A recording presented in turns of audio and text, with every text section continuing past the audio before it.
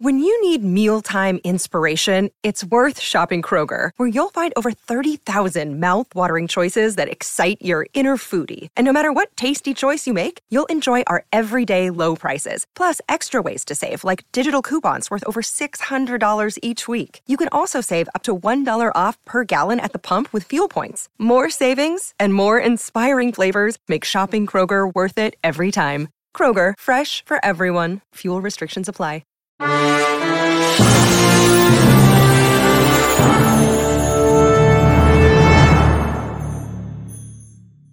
Welcome, Pewter Report readers, viewers, and listeners to a brand new edition of the Pewter Report podcast, energized by Celsius, the official energy drink of PewterReport.com. I want to welcome all the Pewter people to another Victory Monday, now for your 7-7 Tampa Bay Buccaneers. They are on a 3-game winning streak, and this was their most convincing win out of those 3 victories as they beat down the Green Bay Packers by a score of 34-20 in a game where both teams went into this one with the same record. So we're going to further talk about that positivity, but we also got to get into today's press conference with Todd Bowles, where we went in as reporters and we went out as detectives trying to figure out what is going on with the saga between Devin White and Todd Bowles, and if Devin White will ever play for the Bucs again, or if KJ Britt's your starter moving forward. A lot to get into on a spicy Victory Monday. So we're going to get into everything, and of course, super chats as well, and roll call too. I'm your host, Matt Matera. Joined with me is my fellow detective and face that runs the place at PewterReport.com, SR Scott Reynolds. It's a Victory Monday, or is it a Tuesday, or is it Saturday? Right. Not totally sure. Yeah, Todd Bowles had a difficult time remembering when exactly he talked to Devin White. He said it was Saturday or Friday, but it was really Sunday. But Todd didn't want to admit that, so that's okay. We're going to get into the Devin White situation in just a second. But yeah, I mean, we kept the graphic. Chris Godwin, because he definitely deserves some plaudits, as well as Baker Mayfield for their great play. And we're going to spend some time talking about Devin White. I would not be surprised if, and this is just my opinion, this is not like informed opinion, like I've been hinted or told this, but just kind of reading the tea leaves, I wouldn't be surprised if Devin White ends up on injured reserve and done for the year. I think that is how this is going to conclude. I could be wrong. Devin might play on Sunday. I have no idea. I don't think that's going to be the case based upon what I know. But I think it might end with Devin being on injured reserve, because that helps a lot of the peripheral about all of this. And we'll get into it. I'll answer your questions, and I'll tell you what I know and what I'm allowed to say. But I think the biggest thing is, Let's start with some video, just so everybody's kind of like on the same base. If you didn't see Todd Bowles' press conference today, we probed and we pressed him in terms of the timeline about all of this, because he was not exactly forthcoming after the game. And there's a lot going on after the game too, right? The Buccaneers win. Yeah. Baker Mayfield has a perfect day, right? Chris Godwin. Exactly. There's a lot of storylines. That was one of them. And we don't want this to overshadow the situation. But at the same time, it's like, this is a starting middle linebacker for this team. Number 1 draft pick. Team Super captain. Bowl champion. Team captain, exactly. So it's important that we kind of address this. And we also need to give, KJ Britt his flowers too, man. This guy's played some good football. Absolutely. Really love the effort that we've seen from KJ Britt over the past couple of games. I just put in the comments the article that Scott had wrote after we spoke to Devin White. That kind of gives the whole chain of events, and we're happy to talk about it here as well. This first video I'm going to play, it's the most important video that gives the most context of everything, because it starts with, again, the report that Pewter Report has had, Rick Stroud of the Tampa Bay Times as well, with the report that Devin was told that KJ Britt was going to be the starter. And because of that, he said, all right, well, I can't go. So Bowles kind of refutes that, and there's a dialogue there without giving it away because we're about to play the video. Yeah. And then the second part of the video, because it's cut together, the second part of the video is a great question from Scott, which is our detective hats being on, where the timeline of what Bowles responds in the first part of the video doesn't add up with the fact that on Saturday, the Bucs reported and they made a change to their injury list that Ryan Neal was downgraded from doubtful to out. Right. And Vita Vea, who was doubtful, got upgraded to questionable. Yeah. And it also doesn't help. You'll hear Greg Allman at the end, who chimes in that Josh Hayes as well was added to the injury report Sunday, 20 minutes before the inactives get out. But that's enough talking from me. Let's get to the video of Bowles and Devin White. Devin White situation. You told Devin yesterday that KJ Britt was going to start, and did I? I think you did. No, I didn't. You did not. Devin told me Friday he couldn't play, or Saturday or Friday he couldn't play. So KJ was starting. That was the end of it. It wasn't in response to that. No. Is KJ Britt your starting linebacker moving forward, or is it Devin White?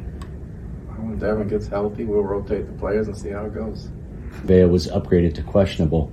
If Devin told you on Friday or Saturday that he wasn't able to go, why wasn't that change made to the media?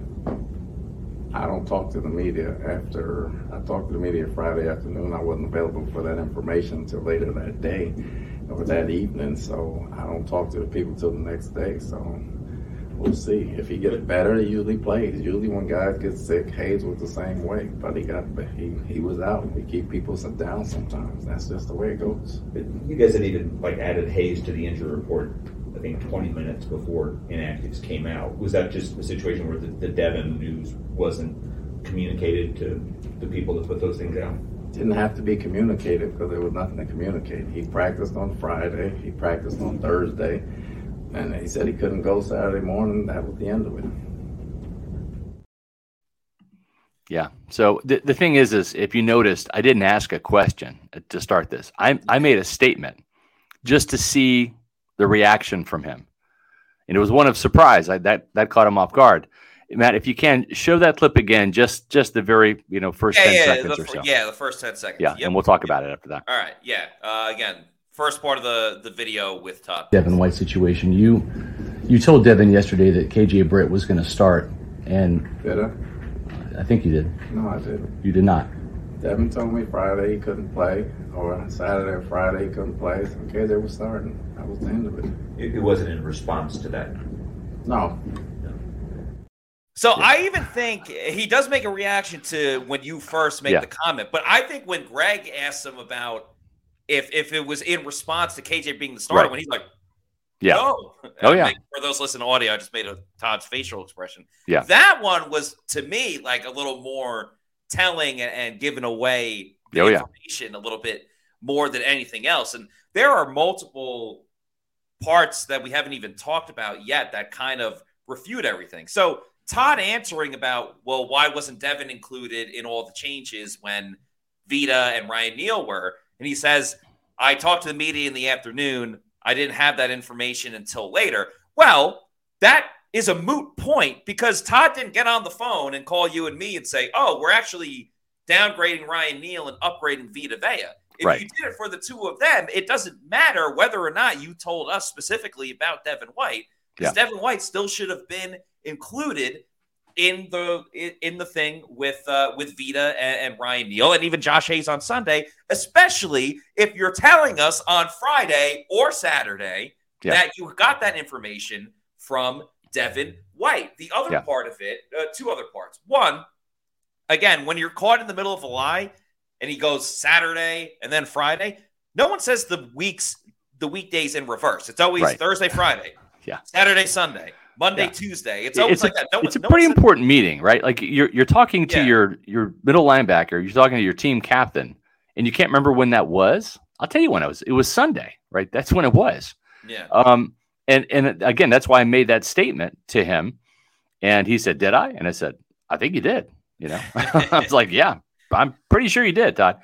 And so, but listen, I understand why Todd Bowles said what he said and was being defensive and maybe throwing some BS out there. He's covering for his guy. He doesn't want to throw Devin under the bus. I get it. That's his prerogative to do that as a head coach. Okay. He's not Bruce Arians. He's not John Gruden. He's not that type of coach.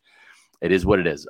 But at the same time, though, just if you're going to go with this alternate narrative, like, you got to sell it. Like if there's going to be a crime scene, try to cover it up a little bit, right? In other words, if you're going to, and it's kind of rare. It happens, but it's rare that the media relations department communicates with the media, which is us, the Times, ESPN, Fox News, or Fox Sports, with Greg Allman and all that, on a Saturday.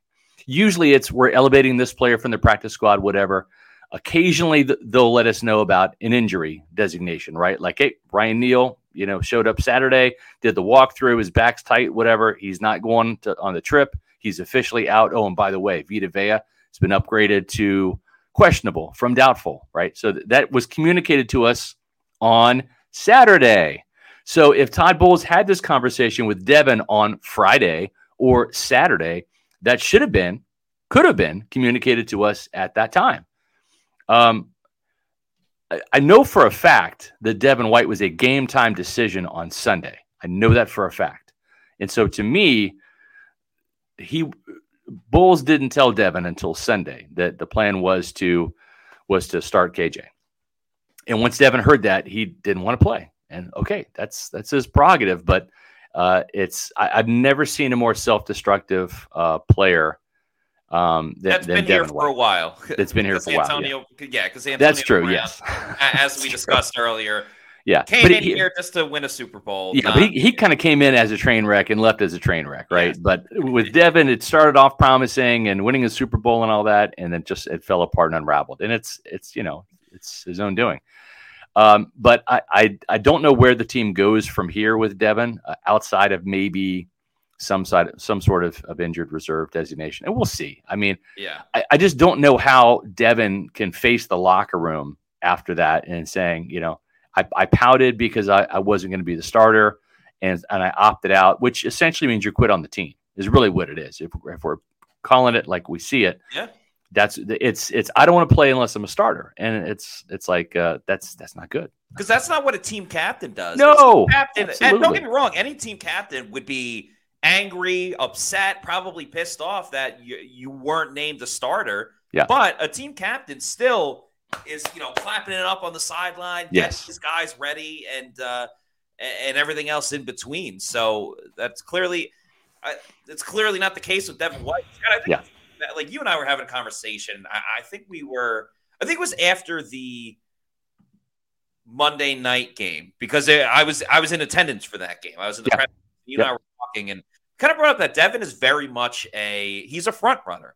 It's when the times are going well. They lost that game to the Eagles, but you know what? Devin had an interception in that game on prime time on Monday Night Football. So of course the announcers are gonna yuck it up a little bit more that why made this play and everything like that. Devin is happy to talk and do everything when things are going his way, when he's playing well, when the team is winning. But when the chips are down and guys kind of got to pull together and things of that nature, hasn't really been the case with Devin White. I want to get some super chats from everybody. But there's one more thing that Todd Bowles had answered with Devin. This was more just about his injury in general. Surprised that Devin said that he couldn't go. So Todd Bowles lying through his teeth. But this were his answers. He said he couldn't go, considering he had been practicing up to that point. No, I'm not surprised. I get guys all the time. I mean, Hayes got sick on the bus. He couldn't play. I mean, you go with the guy's gut. If he tells you he can't go, you go with the next guy and you play. This injury for Devin will hang on for the rest of the season. It seems to be coming and going. Well, it's something he's got to deal with. I mean, I'm not a doctor, so I can't really say how he feels or how he doesn't feel. But, the next guys have to step up. We've been doing it all year, so just keep rolling. Is this something you have to deal with in the offseason? That I do not know. He had played 2 games kind of with the foot injury, and then obviously hasn't played the last 3. Did something change where he aggravated it? I forget what game that is, the Colts or what game that was. But was there something that exacerbated the foot, or was it just him not being able to play through what he played through? That I'm not sure of. Usually as a coach, you go with the guys that say they can play, and the guys that can't play, they get treatment and they get healthy. You had a lot of other guys that were on the bubble. Obviously, everybody's different for injury situations, but Vega was a question mark. Godwin was a question mark. To have a player in such an important game say they can't go, does that surprise you when it's a captain like it was here? No, not if they're injured. If they're injured and they say they can't go, what else are you going to do? You play ball. I mean, I've had captains hurt. I've had backups hurt. Some say they can go, some say they can't. So that's about all there is. So just more of Todd trying to defend Devin White until the end, until the very end, and the end is near for Devin White and his time with the Buccaneers. I mean, we reported back on December 1 in my SR's Fat 5 column on pewterreport.com. He's not going to get re-signed, right? I mean, this is just like the chessboard playing out, right? I mean, we already know that there's a checkmate situation here, and you just got to make the moves, and then it's over. So, thank you to King James 813 getting us started off with these super chats with the $4.99 super chat, who says, "Seems like Devin is most comfortable rushing the passer. Why not try him in a Micah Parsons role and leave Britt with Levante? Just a thought." Appreciate the super chat. We've gotten an iteration of this type of question before. I think simply it comes down to Devin he clearly has the speed when he's fully healthy. He doesn't have the size that most typical edge rushers would have at that position. Right. And part of what works for him when he is blitzing is the element of surprise. Even as much as Todd Bowles likes to blitz, which is often. Right. Even if Devin's blitzing, it's not always up the A gap. It's, it could be a stunt going around the edge, but you never know when it's going to happen or how exactly if it's going to look. If you line him up at edge rusher, and sure, he could stunt inside here and there, but for the most part, he's going to the outside.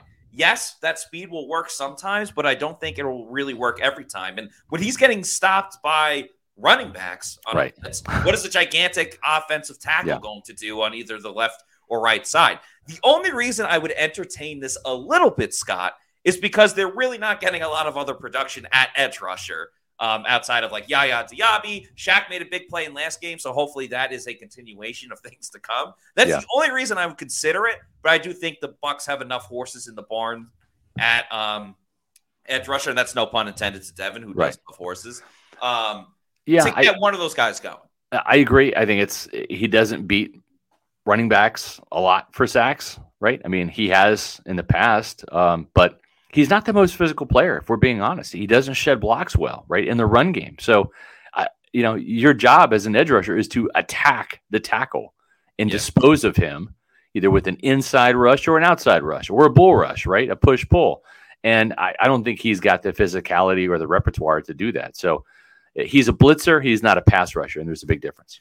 There is a huge difference. And by the way, we love to make a difference on Mondays. We like to make this show a little bit different, too. It is. When it comes to 420 on Monday, it's coming up in just a minute. We like to do this thing every single Monday, win or lose, rain or shine, regular season or the off season, every single Monday at 420. It is roll call. We do this every single Monday. Where you at, Peter People? It's just a fun way that we interact with our fans who we love so much. So what we're going to do is one of us going to go on a little diatribe about the Buccaneers over the next minute or two or so, however long it takes. Maybe it takes the whole show.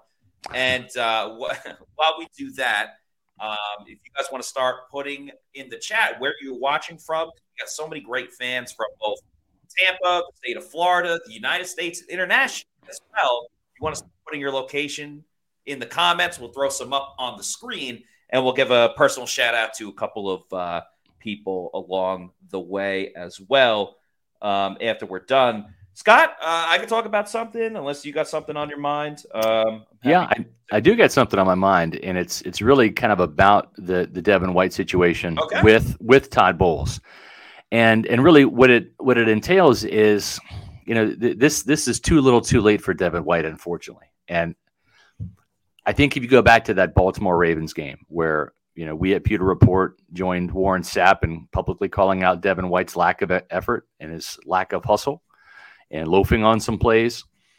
on a nationally televised game against the Ravens on Thursday. And Todd Bowles, we asked him about it the next day, and he defended Devin White. And there's a strong bond between the two. There's a father-son bond here between Devin White and Todd Bowles. And I've said it before, I'll say it again.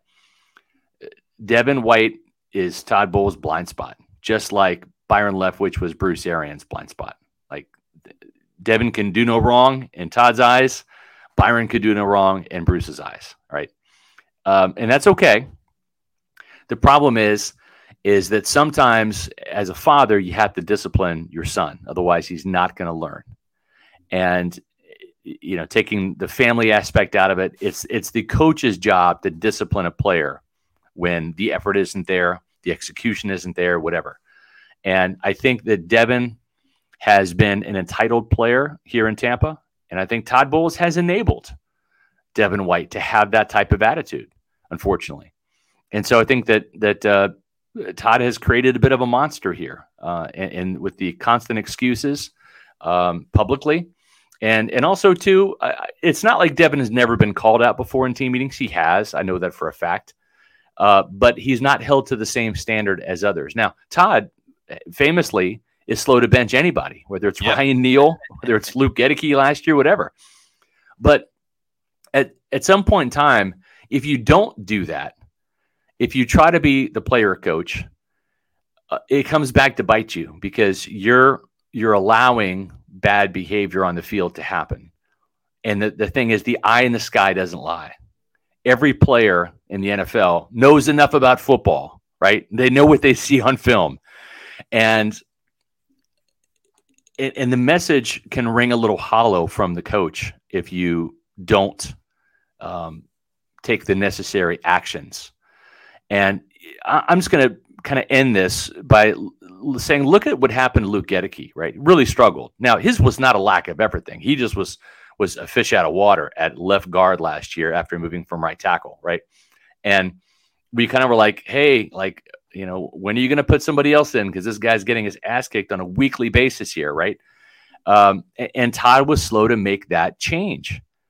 And the problem with that is Luke didn't get better. He got worse. And then when the injury finally happened and they went ahead and had to play Nick Leverett, they started to platoon those two guys at Carolina, if you remember. And then in the Ravens game, Nick Leverett took over and was the guy, right? Just like we've seen Aaron Stinney has outplayed Matt Filer at left guard. Like, he's the guy. And so Luke Gedeke sits down and resets. And if you ask Luke today, that benching served a world of good for him, because the pressure was off. He could kind of reset, take a breath, and learn from without having to be in the fire. When was the next time we saw Luke Gedeke at right tackle against the Atlanta Falcons in Week 18? And what happened? He showed himself and everybody he could be right tackle. Yeah. Then in that Falcons game, Nick Leverett gets hurt, and he can't be the starter at left guard for the Cowboys game, the playoff game.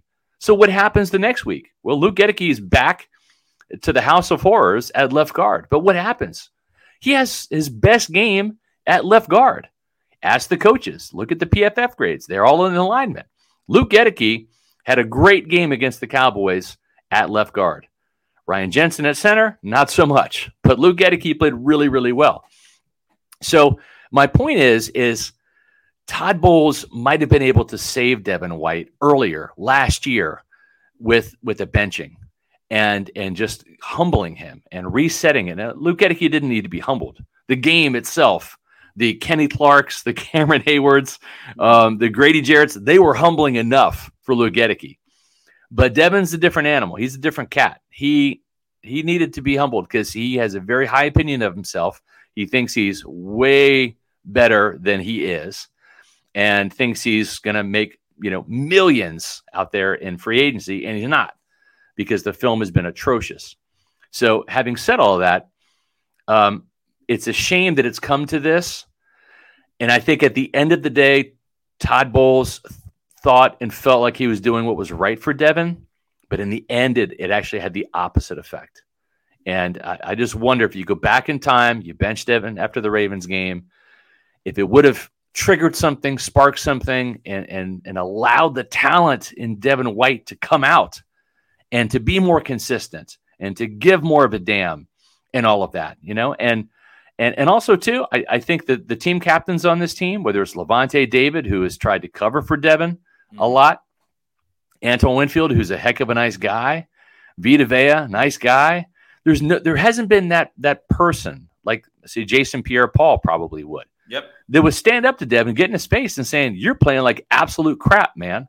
Like, what the hell is this? Why are you getting blocked 12 yards down the field by some rookie center?" Right? I mean, those kind of conversations needed to happen, and they didn't.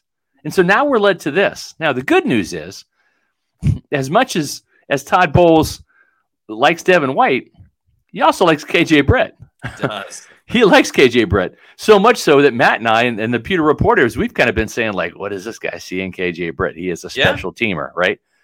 Listen, sometimes all you need is a chance. Sometimes, you got to like let the dish bake in the oven until it's ready. And I don't think that KJ Britt as a rookie or as a second-year player was ready for this necessarily. But after 3 preseasons and playing a boatload of special teams, this guy is not too big for this moment. And the moment's not too big for him, I should say. And he's playing really good, legit football right now. So much so that next year in his contract year, he could be auditioning for the starting middle linebacker spot for the future, not just next year, but like for a second contract. And as a 5th-round pick, it's pretty good. And J.J. Russell also showed, Matt, too, as an undrafted free agent. He's worth taking a look at inside linebacker, not just on special teams. So, it's good that Todd Bowles has a backup plan, and he's had a lot of faith in KJ Britt. And, KJ Britt is serious. He's all ball.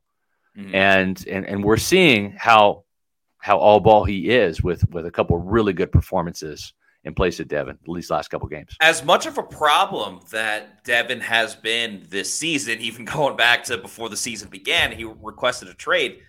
Now the Bucs have another problem, but it's a good problem with KJ Britt and maybe even JJ Russell competing for next season for a starting job. So at linebacker, the priority still is going to be re-sign Levante David. Because if you got Levante David, we've seen it. I'm sure we've all wondered while Devin was playing it, what can this team look like next season if Devin White's not here, whether it's good or bad? Because I'm sure some would fear, for all of Devin's faults, like he still does provide A, B, and C to the team. What happens if he's not there? Now we're seeing what this defense can look like in a life without Devin White at inside linebacker, and they're 3-0. And maybe it's not all because of the defense. I mean, Baker Mayfield's not going to have a perfect QB rating every single time. But this defense has shown that they can get by with Levante and KJ Britt, or even Levante and or even just JJ Britt in the mix. Not JJ Britt, JJ Russell. Too many initials on the team right now. Even with JJ Russell in the mix as well. So this gives the Bucs a lot of flexibility because they know they won't have to pay Devin White. Maybe they sprinkle a little bit more for Levante David, who absolutely deserves it. Helps them figure out the Baker Mayfield situation moving forward. And lets them decide as well, do we want to draft a linebacker for the future, even though they also drafted Sarase Dennis, who, again, is in the mix. We haven't even mentioned him during this whole he's in the mix. He's more of a Mo linebacker. Yeah, he's more of a Levante recruit, for sure. Not a Mike, but a Mo, and that's the difference. Levante is the Mo backer, which is that weak side backer in nickel and also in base. And then you've got your Mike, which is what Devin and KJ play.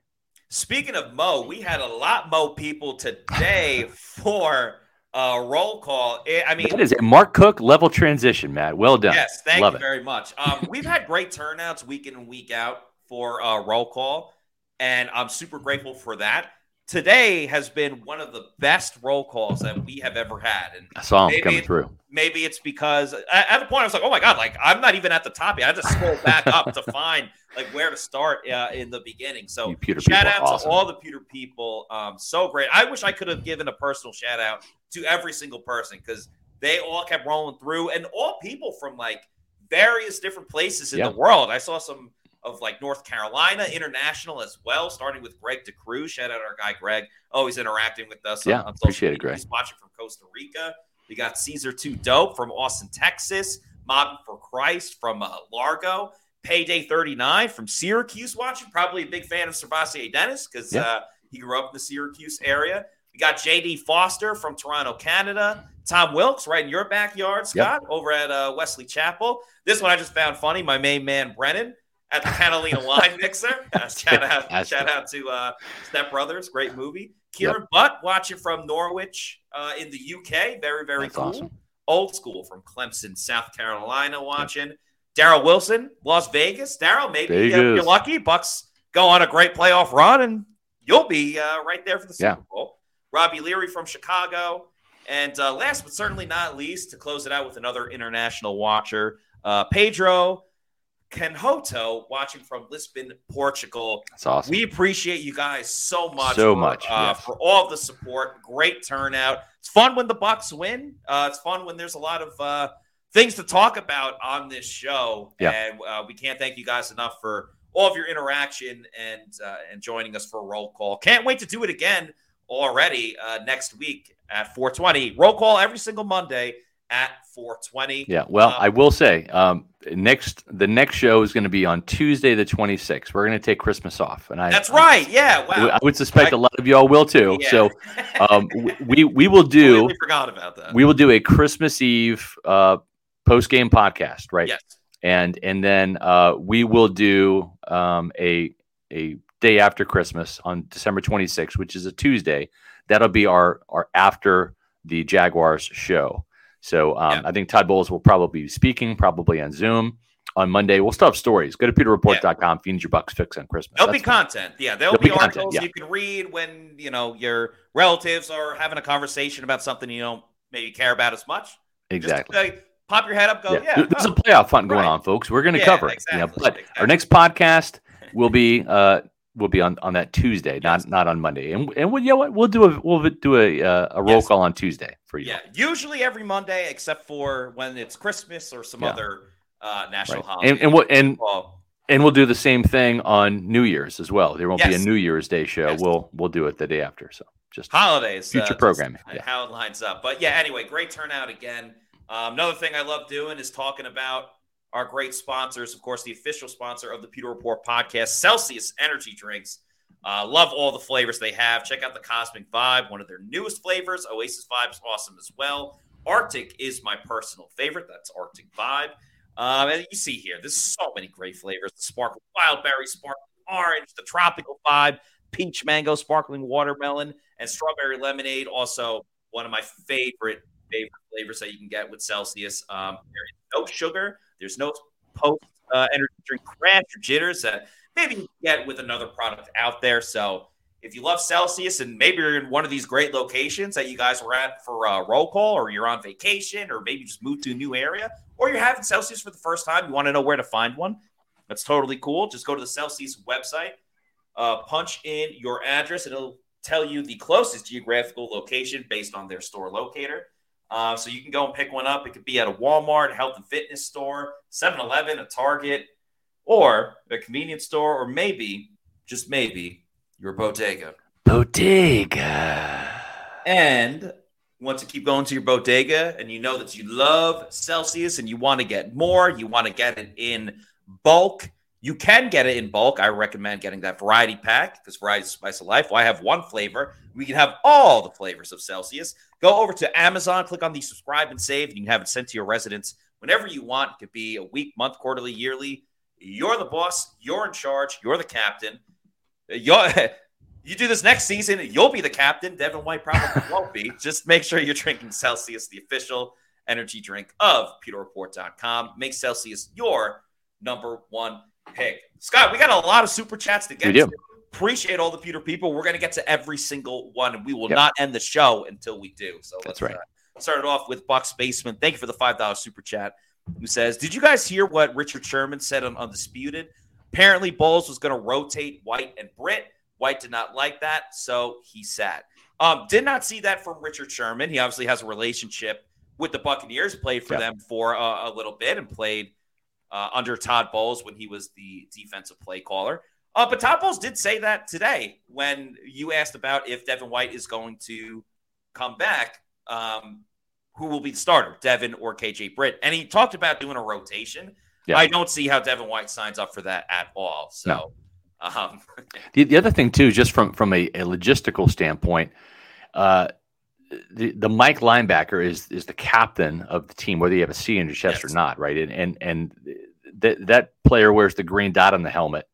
And so really what would have to happen is you'd have to give that green dot and the radio transmitter to Levante David, which essentially makes him that guy that's the de facto play caller on the team. Because if you're rotating those linebackers in and out, they're not going to have time on the sidelines to undo the transmitter on one helmet and put it in the other.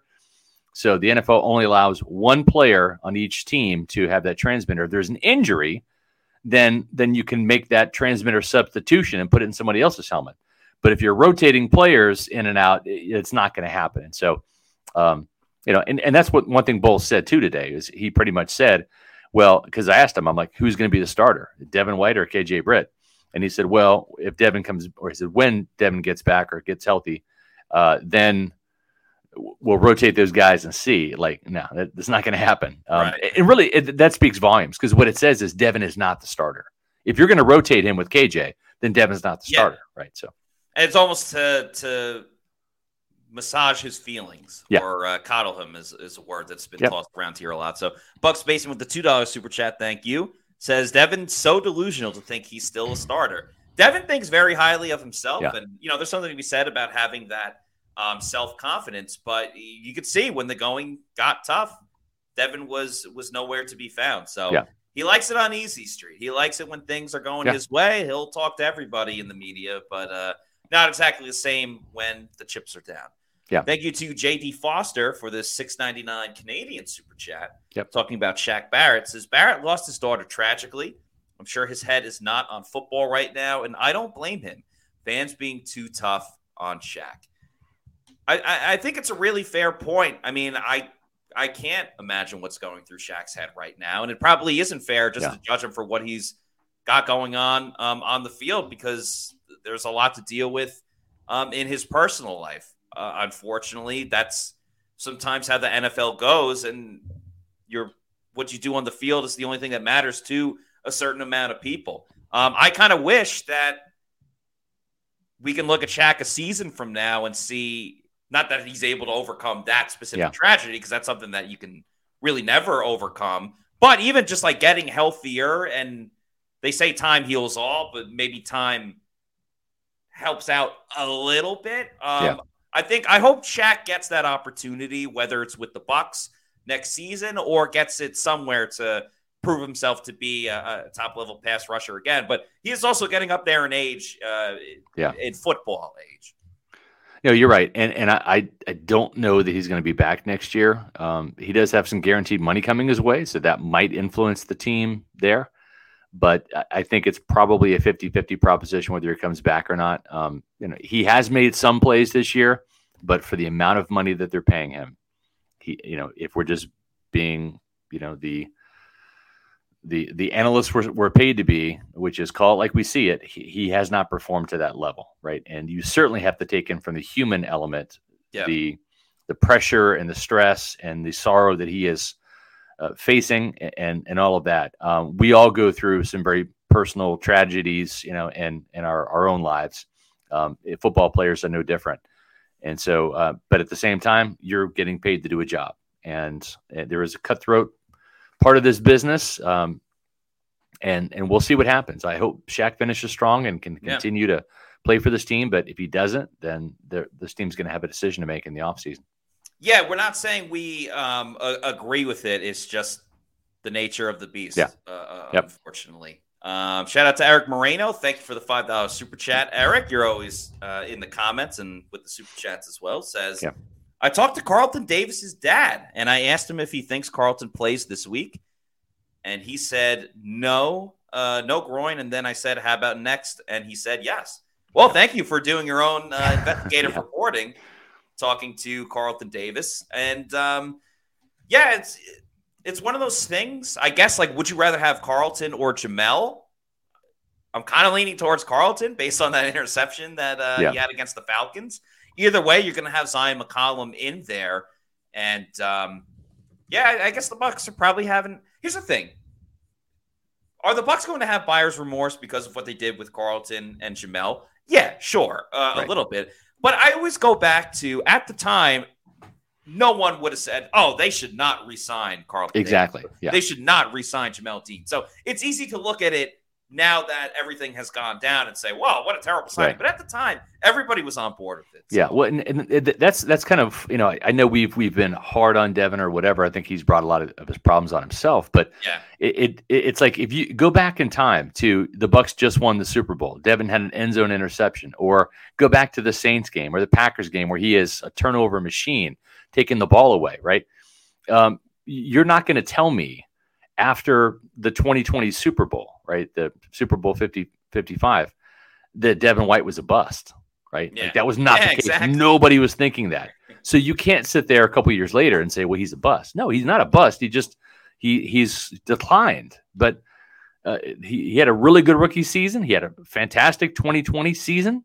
And 2021 had 9 sacks, Matt, something like that? Yeah. Or was that the Super Bowl? I think it was 2020, actually. 2020 season, and he probably would have got double digit, but he got COVID. Yeah, COVID, towards the end of the season. Right.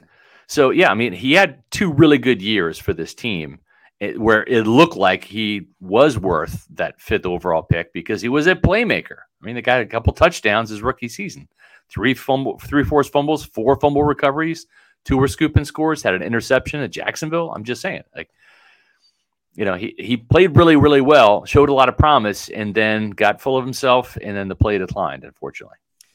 Yeah. Also, like another interesting storyline, because a lot of talk has been about Trevor Lawrence. Will he be able to play this week when the Bucs play the Jaguars?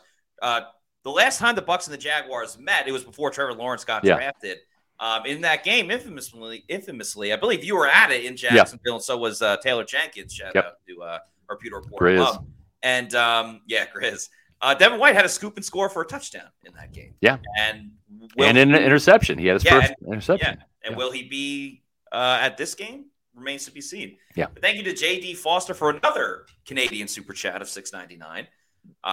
Talking about Logan Hall. Says, what would you guys grade Logan Hall this season so far?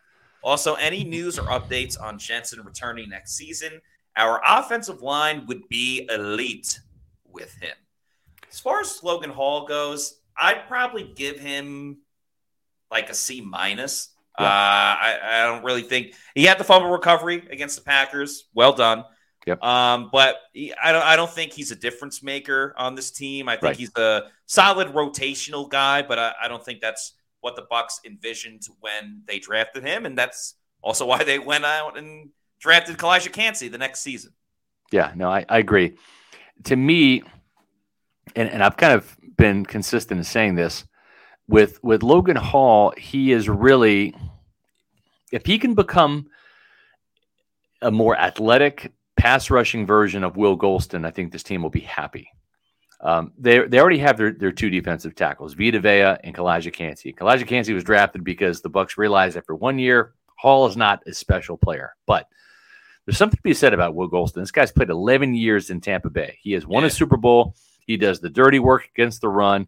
And I want to see another year in the weight room of Logan Hall, get stronger, get even bigger. He made a good leap from 265 pounds in college to about 295 in one offseason. Let's see him continue to hit the weight room, get stronger, get about 310, and be able to hold up even more against the run, and then find some other moves other than the swim move, which doesn't work, and show the Bucs the pass rushing ability that you had at Houston. So I think that, and he's got 2 more years, right? I mean, sometimes it just takes guys a little while, and we'll see. We're not making excuses for him, but he's already getting passed on the depth chart because Kalijah Kancey is a better player than he is. As for Ryan Jensen, man, he's going to be 33 next year. I don't see him making a comeback. He might try, but everything that I've heard is that the team will come to some sort of settlement with him next offseason. Yeah, I haven't heard any updates. He has been around the team. Like, you see him in the locker room from time to time. But like, even if he comes back next season, he hasn't played in 2 years. Yeah. So like, to expect him to be at the elite level that he once was, I think is a bit of a stretch. We got another Logan Hall topic, so gonna jump forward to this super chat from Deontay Incel. Thank you, Deontay, for the $4.99 super chat. It says, "Hey guys, with Logan Hall and possibly Golston on the way out, can you see like drafting another defensive tackle? Texas has like 4 studs in school right now." Well, Logan Hall still has some time on his contract. Still got 2 more years after this season, so Logan Hall's not going anywhere by any means. Yeah. Will Golston, I mean, now that he's still in the rotation, but having less snaps than like last season.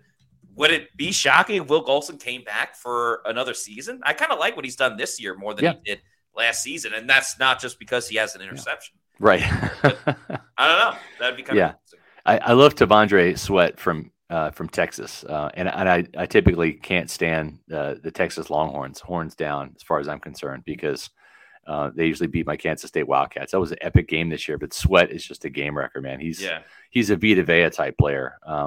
I wouldn't mind any of those Texas Longhorns coming to the Buccaneers because they're good. They have a good linebacker there too. So, Shaggy with the $5 super chat. This kind of goes into what we were talking about with Devin and Lavonte earlier.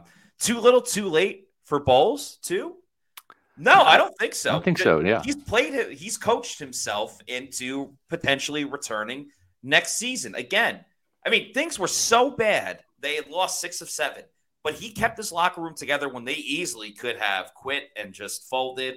But he kept the locker room together for the most part. We'll see the turnout from the Devin White stuff. And now they've won 3 in a row. They're 7-7.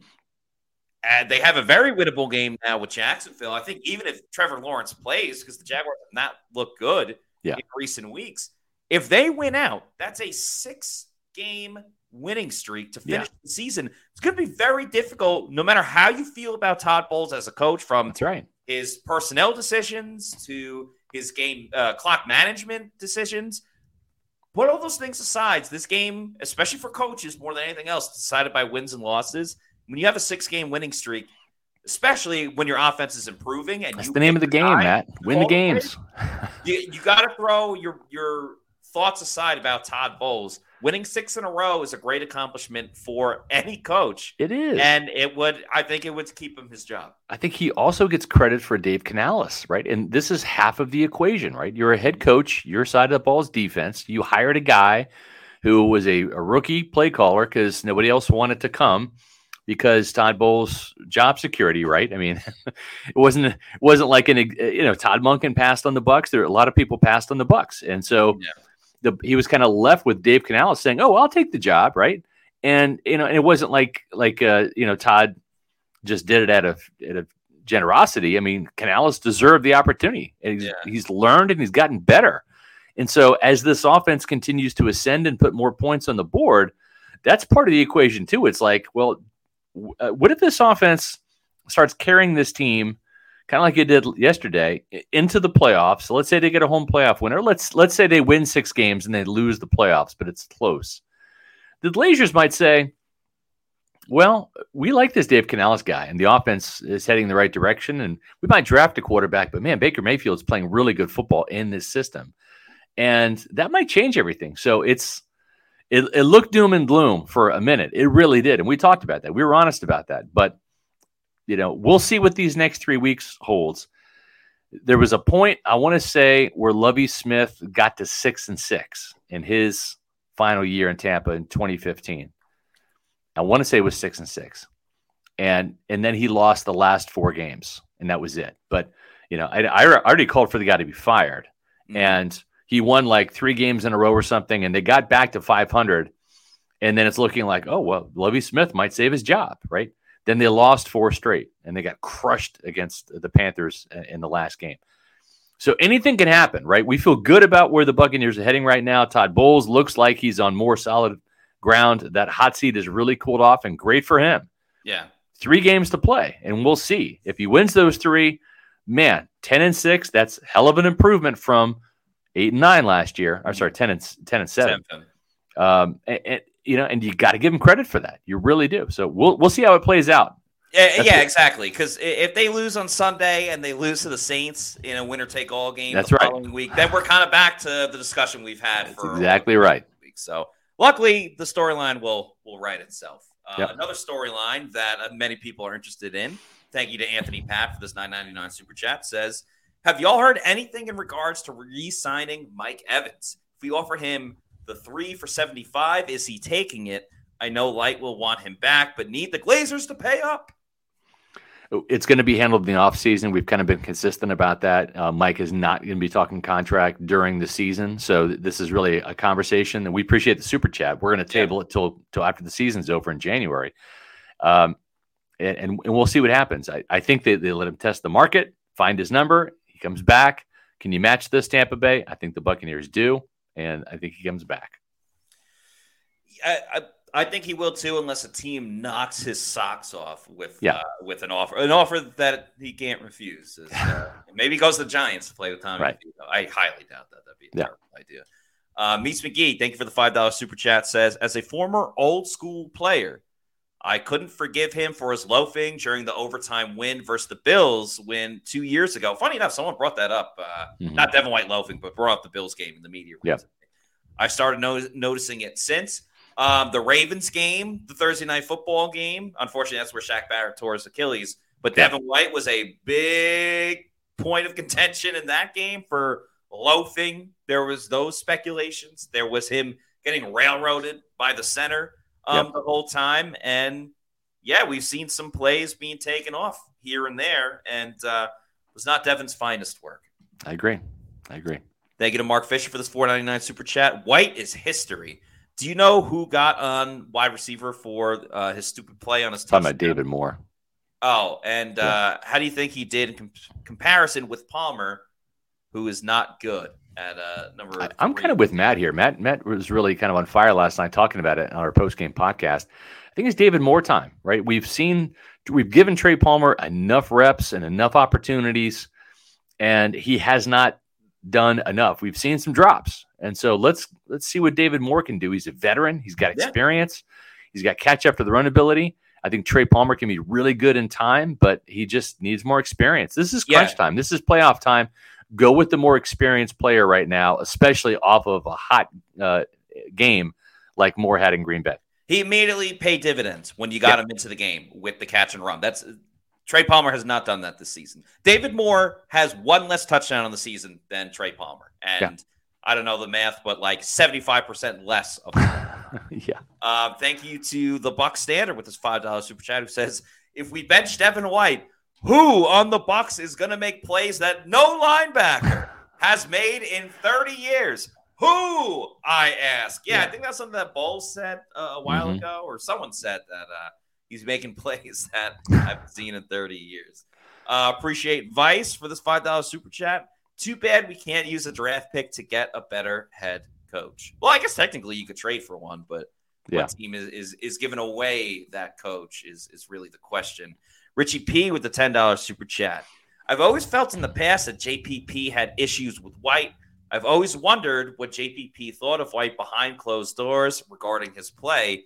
Have you guys heard anything? No, I really haven't. I've tried to get to know JPP a little bit. He was a little standoffish with the media. Maybe it's all those years in New York. I don't know. But I respected JPP. He's an old school type player in the mold of a Hardy Nickerson and Warren Sapp. I kind of gravitate towards those, rule the locker room with an iron fist. You need one of those guys in your team. You can have the John Lynch leaders, the Levante David leaders, the Derek Brooks leaders, those kind of nice guys, the Winfield, the Wirfs of the world. You need those guys. You have to have a mix. Right now, the Bucs don't have that drill sergeant type guy, and I think it's a missing ingredient. They're hard to find in this day and age, but JPP was one of them for sure. No question about it. The timeline does, if you want to connect the dots, it is kind of interesting that Devin started having his decline after the 2021 season, which was JPP's last year. But I don't know if we can point to that reason as to specifically why. Yeah. Good question from Kyle Miller here with the $4.99 super chat, who says, knowing what we know now about Devin White, would it have been better to trade him last offseason for some draft capital and let younger players play? I mean, if you had the foresight that he was going to look like he does now, and maybe even before the trade request, then yeah, I mean, I think that wouldn't have been a bad idea. But again, hindsight's always 20/20, and it's easy to look at it through that lens. Exactly. Yeah. I mean, yeah, what if he balled out in the contract year the way that Antoine Winfield has? Yeah. Right. That was the expectation, and Devin didn't live up to it. All right, this one coming from Warren Sapp 99. Thank you, Warren Sapp, for this $4.99 super chat. Who says, "Love how Bake and the offense needed time to mesh. We have to re-sign Bake and keep building with the new offensive coordinator. Remember, no Jesus, no peace. No Jesus, no peace." Thank you, Warren Sapp 99, for the comment. Yeah, I mean, the Baker thing will be very interesting in its own right, because we're coming off his best game. Everyone is singing the praises of Dave Canales. You know, they've you got Dan Orlovsky tweeting about him. Right. Good Morning Football's talking about Dave Canales. So he's getting his name out there a little more nationally. Yeah. It's kind of like Todd Bowles with his coaching. The next couple of games will be very telling for Baker Mayfield, because we can praise him for everything that he did against the Packers, but it doesn't erase some of the poor play that he's had. But also, some of the poor play doesn't mean that he's going to be like that for the rest of the year. So what can he build upon? Was it last week's game or kind of some of the other ones prior? Thank you to Josue Ortiz for the $4.99 super chat, who says, "Can we start talking about keeping this team together? I only see them getting better, especially with some critical position fills where needed." Yeah, and I think Jason Light, right, there were some fans out there that said, blow it up, blow the whole thing up, and it's so hard to hit the detonation button, and you think you're making all the right moves. Go back to when this team traded away Darrelle Revis in 2014, and they brought in all of these free agents, then they had the draft. And what happened under Lovie Smith? He went 2-14. And this was after Greg Schiano went 4-12, right? So he actually got worse. And sometimes that happens. When you hit the detonation button, you blow up too much, and there's not enough pieces, and it just takes longer to rebuild. So it's better to keep the nucleus and discard this guy and add these two, and that's how you grow and build. Yeah, absolutely. And I do think there is a great core with this team. Like Kalijah Kancey and Yaya, the offensive line. Yeah. A bunch of them are still on their first contract. Yeah. So there is a lot to like about the future of this team with some core players. And obviously, Antoine Winfield Jr. Is huge with it as well. Thanks to Kelly Dwight Fields for the $4.99 super chat. Says, "We have a great opportunity to go 10-7. Do you think the players are playing for him?" I think you mean Bowles. Yeah. I know most of us Bucs fans like him. Yeah, I mean, well, maybe you're not talking about Todd Bowles. Not a lot of fans like Todd Bowles. Yeah, I'll say this: Todd Bowles is a nice guy. He's a likable guy. He's got his faults as a head coach. There's no animosity between. If I have to ask Todd hard pressing questions, it gets uncomfortable. I'm just doing my job. He's doing his job. We're professional, and that's just the way it is. Same with Matt or anybody that asks him questions that are pointed and challenging. He has not lost the locker room. I mean, the players genuinely like playing for Todd Bowles. They really do. And sometimes one bad apple can spoil the bunch. And I'm curious to see how this team responds and plays next year without Devin White. And we've kind of seen them go 3-0 without Devin in the lineup. And I'm not saying Devin was the reason for the losing. I'm not saying that. But what I'm saying is KJ Britt has played better, and that has helped this team win more games for sure. Yeah, Todd. Go ahead. I was going to say Todd's a very likable guy, and everyone loves playing for him. And he's a good man. He's a funny guy too. Yeah. So there's reasons why the team hasn't totally crumbled. Yeah, you're right. And if you're looking for another good guy, well, this is the guy that you want tackling your real estate issues, because whether you're looking to buy or sell, Eric Gross and the Eric Gross Group, they're the ones that you need on your team. They're the official realtor of Pewter Report, and they're that way for a reason. If you don't believe me, just go to their website, housesinfla.com, and check it out. It's got a great layout to it. They've got all their inventory there. Right around the holiday season is actually a really good time to sell and a really good time to buy. Go to their website, housesinfla.com, to find out why. Eric's an avid Pewter Report reader. He knows the Tampa area like the back of his hand, being a Tampa Bay native. His father was stationed at MacDill Air Force Base, but more importantly, their clients are not just transactions, they're lifelong friendships. Don't let the stress of buying or selling a home keep you out of the game. Let the Eric Gross Group take the pressure off. Find them on Facebook and Instagram at Eric Gross Group, or check out their website, housesinfla.com, or give them a call at 513-907-4271. Talk some Tampa Bay football, talk some real estate, get to know Eric. He's a guy that you're going to want to play for and want to have on your team for sure when it comes to real estate. Thank you to Easy the Great for the $4.99 super chat. Says pass rush is still non-existent from the edge, and secondary is suspect. Huge home game next week, regardless if Lawrence plays. Fire those effing cannons. Yeah, I do think the defense is a bit of a concern right now because of everything Easy the Great just said. I mean, how many times do we see receivers like wide open against this Bucs defense? It's a bit of a concern, in my opinion. Yeah, and I think too, the pass rush, what concerns me, I wrote about this in my 2-point conversion. I'm going to drop that in the chat here in case you haven't had a chance to read it. Some of it's about Devin White, but there's also some other good points in there about the game itself and some predictions. One of those I think Buccaneer fans are really going to like, so you have to check it out to find out what that prediction is. But I am concerned about the pass rush, and the reason why I'm concerned is because I don't know that there is one guy, Matt, where you look at and you fear him and you game plan around him. And he is that one guy that you have to account for, that one consistent guy. Now, that guy used to be Shaq Barrett back in his prime in 2019 and 2020, et cetera, right? And then they kind of had another guy in JPP who was the only Buccaneer player in the Super Bowl year that went to the Pro Bowl, right? Because he had a great year. But there's not that one guy up front. You worry a little bit about Kalijah Kancey. He's a promising rookie. You worry a little bit about Vita Vea, right? Shaq Barrett, because he can still make a play occasionally. Yaya Diaby has got a lot of promise. He's still making some rookie mistakes.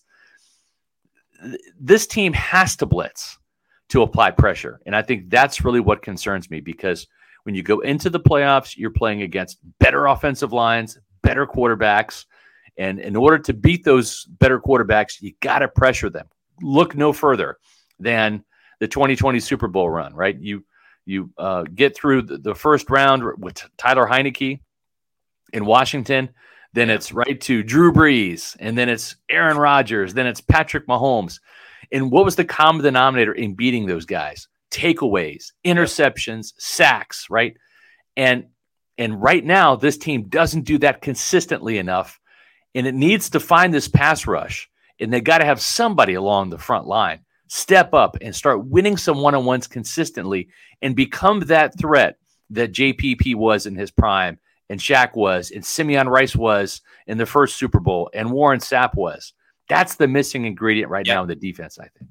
Yeah, well said, because the last thing I'll say on it is I think they've done a solid job of still trying to take the ball away, whether it's forced fumbles from Antoine Winfield Jr. and things of that nature. So just imagine if they had that consistent pass rush, how much easier it would be to record some of those interceptions. Thanks to Britt's Casual Toy Reviews for the $15 super chat, who says, do y'all know if the Buccaneers like any quarterbacks in the upcoming draft? I know we like LSU and Washington players, and both schools have a quarterback. Yeah, that's true. Michael Penix is actually from Tampa, played at Tampa Bay Tech. He's the Washington quarterback who's in the playoffs. And then you got the Heisman Trophy winner, Jaden Daniels, who played with Rachaad White at Arizona State. Actually threw the ball to Johnny Wilson, who ended up at Florida. That was Florida State. That was quite the combination out there for the Sun Devils. I prefer Daniels over Penix if I had to pick one. It really depends on who the head coach is next year, who the coordinator is. If Baker Mayfield's back, there's a lot of scenarios to kind of ponder, and we can play those mind games if we want. I think we're at the stage of this season where they're 7-7.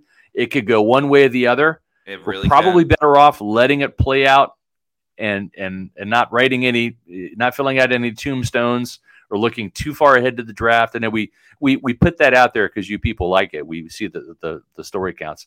You want to know where the Bucs are drafting, right? Whether they win and make the playoffs or whether they lose and have a top 10 pick. That's something that you guys are curious about. But we're pumping the brakes on the draft coverage because it's playoff time. This team has a legit chance of making the playoffs. We're going to give you what you want, and we'll probably we're going to the Senior Bowl. We already got the credential requests in. We've got the place to stay. We'll be there again.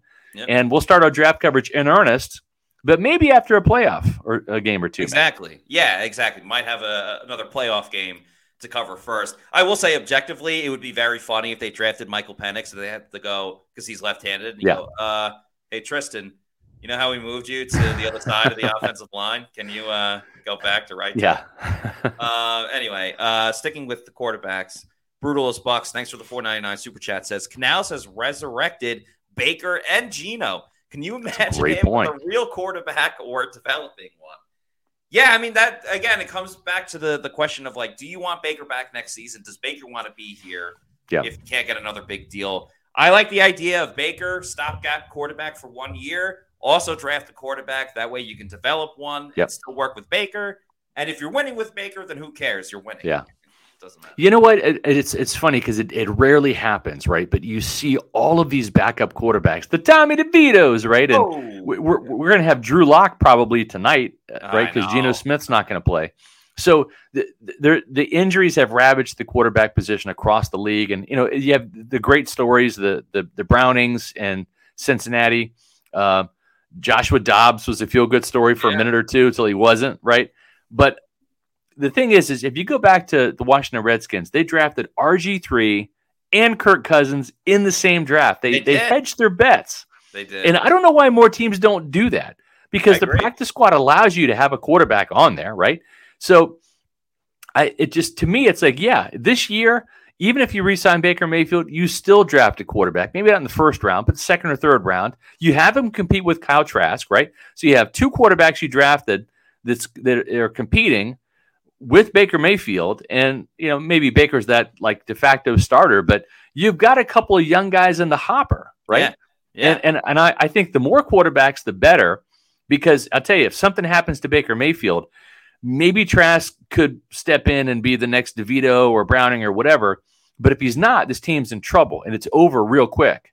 And so I think the more quarterbacks, the better for every team moving forward, especially with what's happening this year. Look no further than what happened last year with the 49ers. 1,000,000%. I mean, when you have a backup quarterback in, you're not going to be as good, but you can be downright terrible if you have an incompetent backup quarterback and third-string quarterback and potentially fourth-string quarterback. It sounds like you speak from experience, Matt. It sounds like you've watched this. I think people know where I'm going with that one.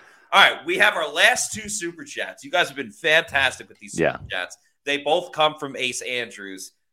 Thank you for the $4.99 super chat and the $1.99 super chat for your typo. It says, is there a chance that even if they win out and or win a playoff game, that Bowles would at least be held accountable for underperforming defense? I mean, that's a tough one because he is the defensive guy, and you could say, oh, well, they won because of the offense. Why not just keep the offensive coordinator? That's a really tough one to kind of navigate. I would say that, at least from a defensive play caller standpoint, Todd Bowles has built up enough credibility where it's like, hey, it wasn't our best season defensively. Let me get some new pieces. Let me make some adjustments, and I can fix it. Because if you look at it from that standpoint, he has a great track record with this Bucs defense from the day he got here in 2019, pretty much up until this season in 2023. So if they win out and win a playoff game, it'd be tough to fire him by saying, your defense wasn't as good, but you still won 6 in a row and beat the Eagles or the Cowboys in the first round. Yeah, no, for sure. And it's a tough situation, right? When you have a lot to consider. I don't know. To me, I'll just say this. I think the Buccaneers, they've got a chance to really do something kind of special here and get on the 6-game winning streak. And if they can do that and win out, and it's going to take better play from Ty Bowles' defense. It's going to. But I like what I'm seeing from this offense too. And if they can play team football like they did on Sunday, like they've told on themselves, this is how they can play. And I think Todd Bowles said this, right? He said, we're not making the big mistakes. We're not having the big penalties. And they still got to get that wheel route thing figured out that Josh Capo's on, right? Because Tucker Kraft, the running or the tight end for the Packers, got him in that game as well. That's going to be a play that's going to be a thorn in the side to this defense. They got to get it figured out. But, I'm curious as to how the season's going to end. At 7-7, it looked like this was going to be a tough hill to climb, and boom, here they are. They're on top of the hill now. And are they going to look for the next mountain to climb, which is over the next 3 weeks, or are they going to fall down the hill, right? Stay tuned. It's getting good. It's getting exciting. Yeah, it makes for great storytelling. So can't wait to preview their next game, which we will do on Wednesday's show as we preview Bucs versus Jags. In the meantime, please follow us on our social media on X, Facebook, Instagram, and Threads. We are at Pewter Report. And our YouTube channel is Pewter Report TV, where we have the podcast, various shows, and various clips from We Are at the Bucs facility. Guys, it's been a great show. Excellent turnout from everybody in the chats today. Really appreciate everyone for roll call and for all the super chats today. That's going to do it for us. For Scott Reynolds, I'm Matt Matera saying thanks everybody for watching, and we'll see you on Wednesday for another edition of the Pewter Report podcast. Peace out. Out.